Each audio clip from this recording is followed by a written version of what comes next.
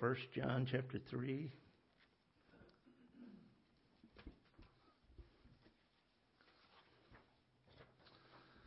Somebody tell me right quick, what does the word behold mean? Behold. Look. Okay. So if I just say, look, is that the same as behold? Okay. So what's behold mean? Pay attention. Okay, that's good. Huh? Look closely. Okay. Say again? Okay. That's pretty good. Okay. How about this? Wow! Look at that. Because that's what John says here in chapter 3, verse 1. Wow! What manner of love the Father hath bestowed upon us, that we should be called the sons of God. Therefore the world knoweth us not, because it knew him not.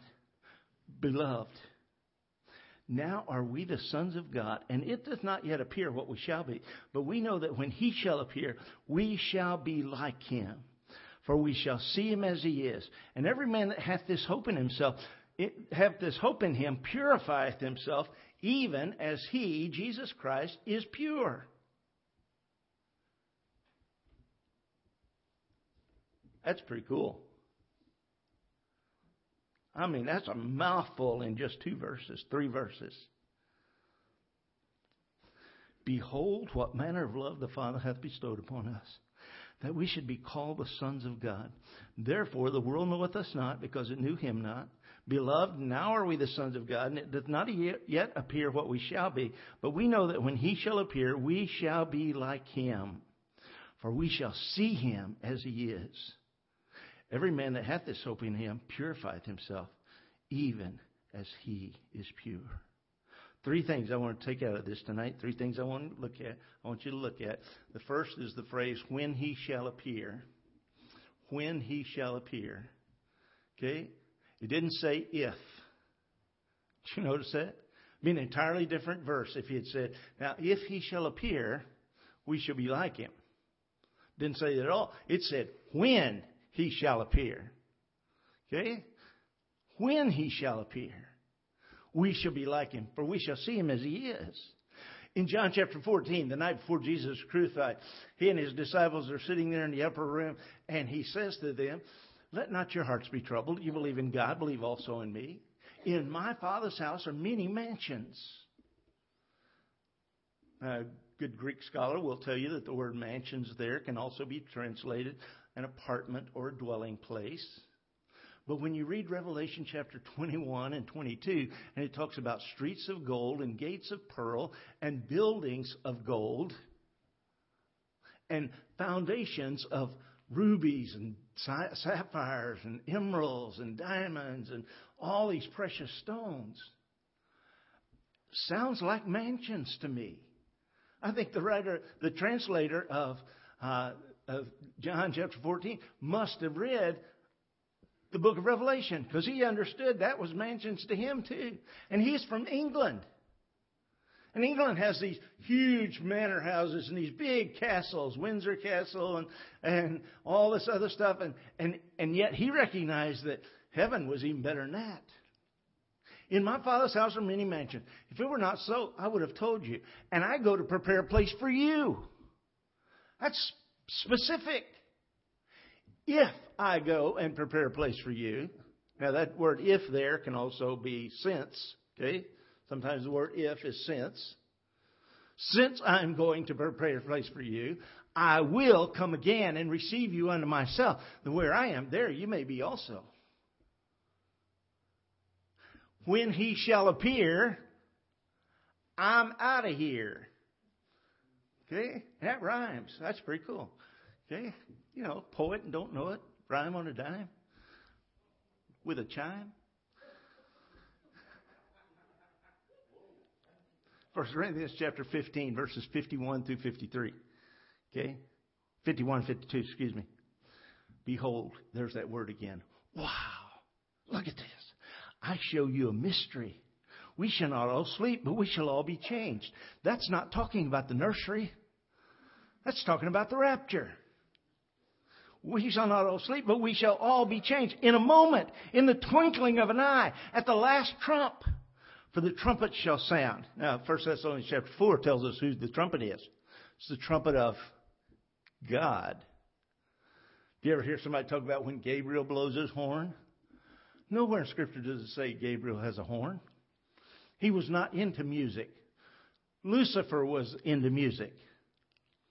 Gabriel was into oratory, public speaking. I mean, he showed up one night in Joseph's house and said, Joseph, don't be afraid. Go ahead and marry that girl, because that which is born of her is going to be the child of the Holy Spirit, the child of God.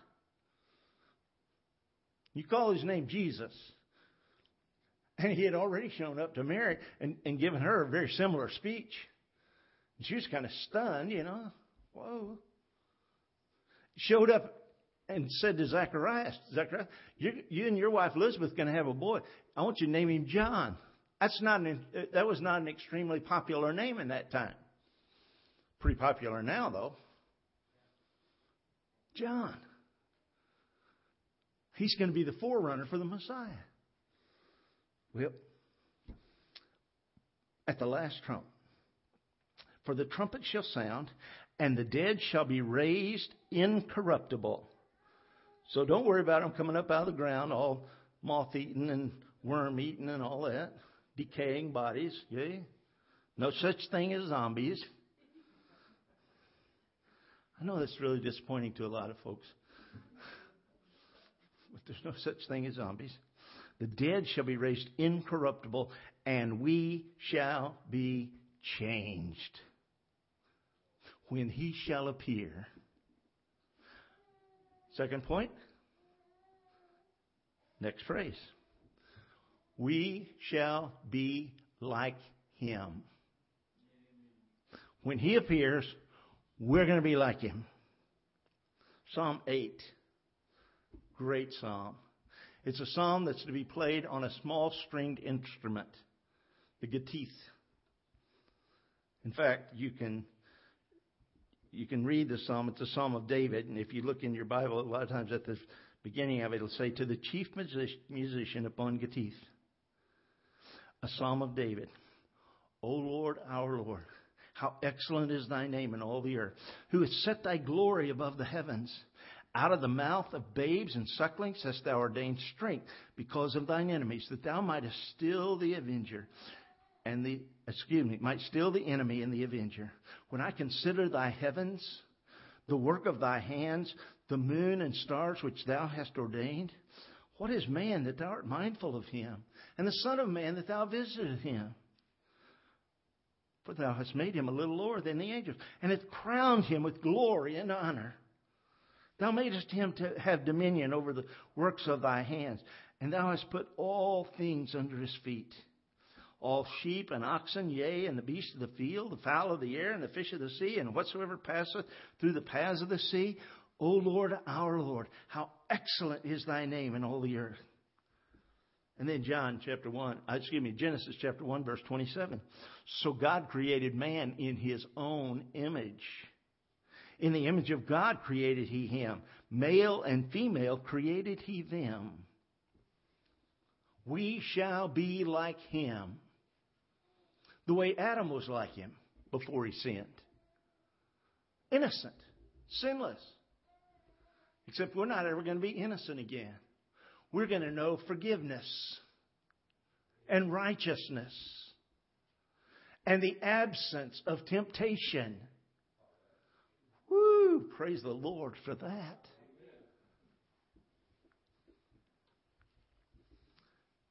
Philippians chapter 2, verses 5 through 8.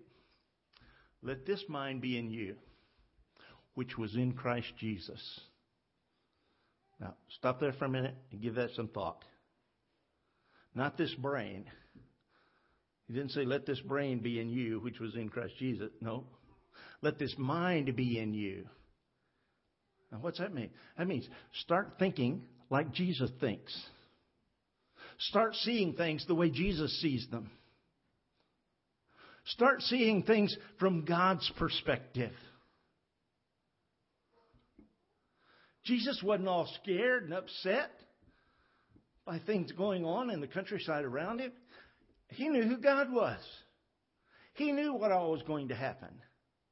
In his human form, he was wishing that he didn't have to be beaten so severely and suffer so much pain and agony and have to die for the sins of man. But he knew it was God's will, and so he kept saying over and over again, Thy will be done. Thy will be done. Thy will be done. Lord, if it be possible, don't let me get fired from this job. But Thy will be done. Lord, if it be possible, don't let me get sick again. Don't let me get cancer again. Don't let me get old and decrepit. No. But, nevertheless, Thy will be done. Let this mind be in you, which was also in Christ Jesus, who being in the form of God, thought it not robbery to be equal with God. I mean, it wasn't something he was claiming because he wanted it. It was something he just was. But he made himself of no reputation. You know why people get mad? Usually because they're embarrassed or their reputation's been damaged. One of their rights has been violated. Okay? Jesus made himself of no reputation. He came to this earth as the King of Kings. And yet, he lived in a very humble house. Very humble parents. He worked at a hard job. Worked steadily at it until he was 30 years old. Began his ministry. Walked every place he ever went. This teenage boy, about 16, 17 years old, asked his dad if he could get a car. His dad said 3 things, 3 conditions, and you can get a car. He said, okay, what's that? He said, first of all, you got to get your hair cut short. You know, like his hair hanging down your shoulders. Number 2, you've got to make A's and B's all of this year at school. Okay. Number 3, you got to get a job and start saving money so you can pay for your insurance. Okay. At the end of the school year, he comes back to his dad and he says, okay, Dad, I have this much money saved up from my job at the supermarket. Got enough money to pay for my insurance for 6 months. Here's my report card. I got all A's and B's this past year. And his dad said, what about your haircut? He said, Dad, Jesus had long hair. Paul had long hair, probably. All the apostles probably had long hair. And his dad said, they walked every step they took. They walked every place they went. So the kid went and got a haircut. But you know what? Jesus made himself of no reputation. Took upon him the form of a servant even. Wow. Became a servant. Was made in the likeness of men. And being found in fashion as a man, he humbled himself and became obedient unto death, even the death of a criminal. Even the death of the cross. Common criminal. Let this mind be in you, which was also in Christ Jesus. What would you give? Or what would you give up to see folks go to heaven? What would you give to help somebody hear the gospel? What would you give up in order to be the kind of example that someone could look at and say, they've got something I don't have and I want it. I want to be like them. Whatever they've got, that's what I want. Jesus humbled himself. Became a man. And died a criminal's death. Served as a servant. Have the mind of Christ. When he shall appear, we shall be like him. We shall be like him. Romans chapter 8. Verse 28, everybody knows it. We know that all things work together for good to those that love God. Even the most horrible circumstances. All things work together for good to those that love God, to those who are called according to His purpose. But in verse 29 and following are the really important verses there. Because everybody that God knew was going to get saved, He predestinated to be conformed to the image of His Son. That's His plan for you, to be like Jesus. Not someday when He appears. Start now. If I was going to the Olympics next summer, next summer. Is the Olympics next summer? 3 years, okay. I couldn't just go to the Olympic trials the way I am now and say, okay, I'm here. I'm going to run the 1,500 meters. Yeah. I'm going to run the 1,500 meter and the marathon. Okay? And the coach would say, okay, what's your time? Well, I don't know. I can do a mile in under 15 minutes, I'll bet. So do you know what the Olympic record is? Well, no. Well, it's like 11 minutes faster than that. Whoa. 1,500 meters in 4 minutes? Yeah. Under 4 minutes? Yeah. How many of you think I can do it? Come on. Show me some support here. Thanks, Ray. Thanks. Okay. The problem is, I would probably have to start ahead of time getting ready. You think? Yeah. And I'm not sure I've got enough time, so I don't think I'm going to the Olympics next time. Okay? Why do we want to sit around and wait until Jesus comes back so that we can be like Him? Let's start now. Becoming like Him. So the world will look at us and say, you're a Christian, aren't you? And then you can say, well, that's for you to say. I'm a follower of Jesus. But you'd have to determine if I'm like Him or not. Number 3.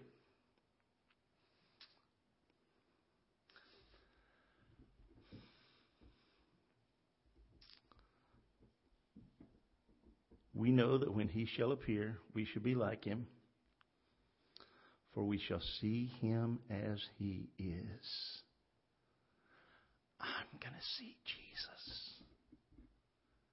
Fanny Crosby, who was blind from 6 months of age until the day she died, because of some medical doctor who put stuff in her eyes trying to help her, who put the wrong stuff in and blinded her, wrote a song that says,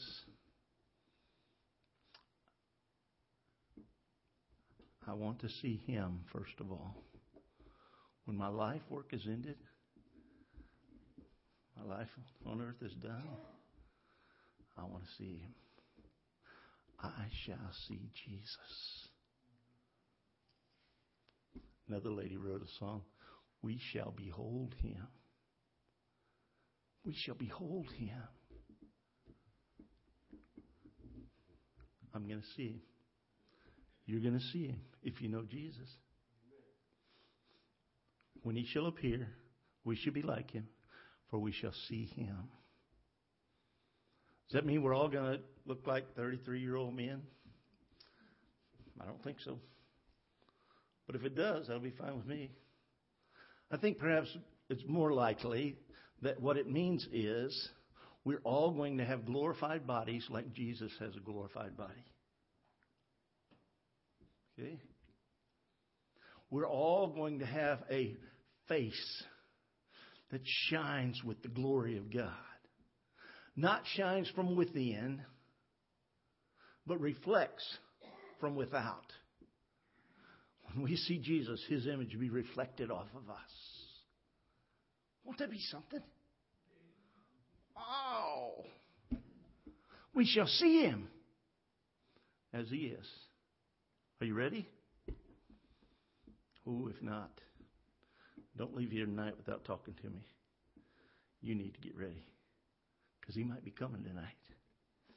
What a Thanksgiving that would be. Woo-hoo. Sitting at the table with some of the pilgrims and some of the Indians who got saved as a result of the ministry of the pilgrims. Wow. I can see it.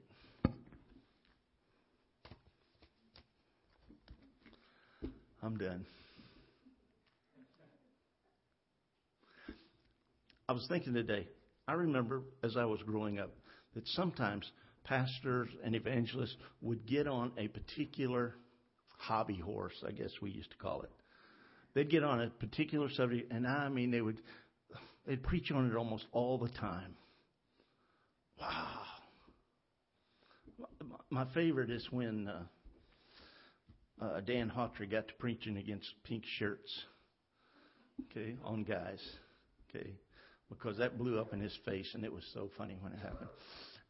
But other guys, I heard a preacher one time who preached for years and years and years on not smoking, okay, and you say, well, you mention that quite often too, Brother Casey. I know, because I care about you. I don't want you hurting yourself. Another guy who preached all the time about tithing. And that's because I don't want you missing out on any blessings. Okay? Jesus said, try me, prove me. See if I'll not open the windows of heaven and pour out on you a blessing you'll not be able to receive it all. Then he went on to say, and I will rebuke the devourer. Did you know that tithing is a part of spiritual warfare? It's a part of spiritual warfare. You tithe. And as Dave Ramsey described it, the little demon who's sitting there on your water pump going, bam, bam, bam, bam, bam. I'll break this thing sooner or later. Bam, bam, bam. When you tithe, God sends a big angel down, and the angel comes down, opens the hood and says, come here, you.